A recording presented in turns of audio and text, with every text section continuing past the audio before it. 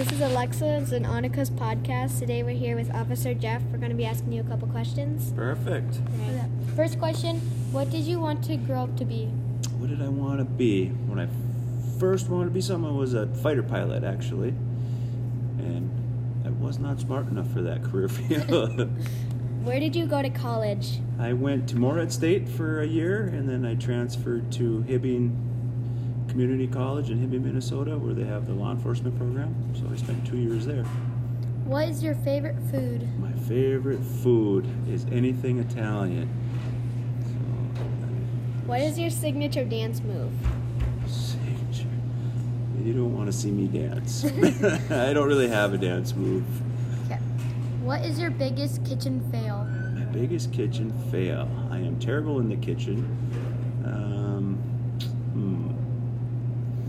I left some cardboard on a frozen pizza one time. Almost started the house on fire. That wasn't good. What is your favorite sport to watch? Favorite sport to watch? On TV would probably be football, but in the summertime I enjoy being outdoors, so watching baseball. Right. Where are you originally from? Originally from Deer River, Minnesota, which is up by Bemidji. All right. That was the last question. Do you have any questions for us? I don't. Very good job, girls. Thank you. You bet.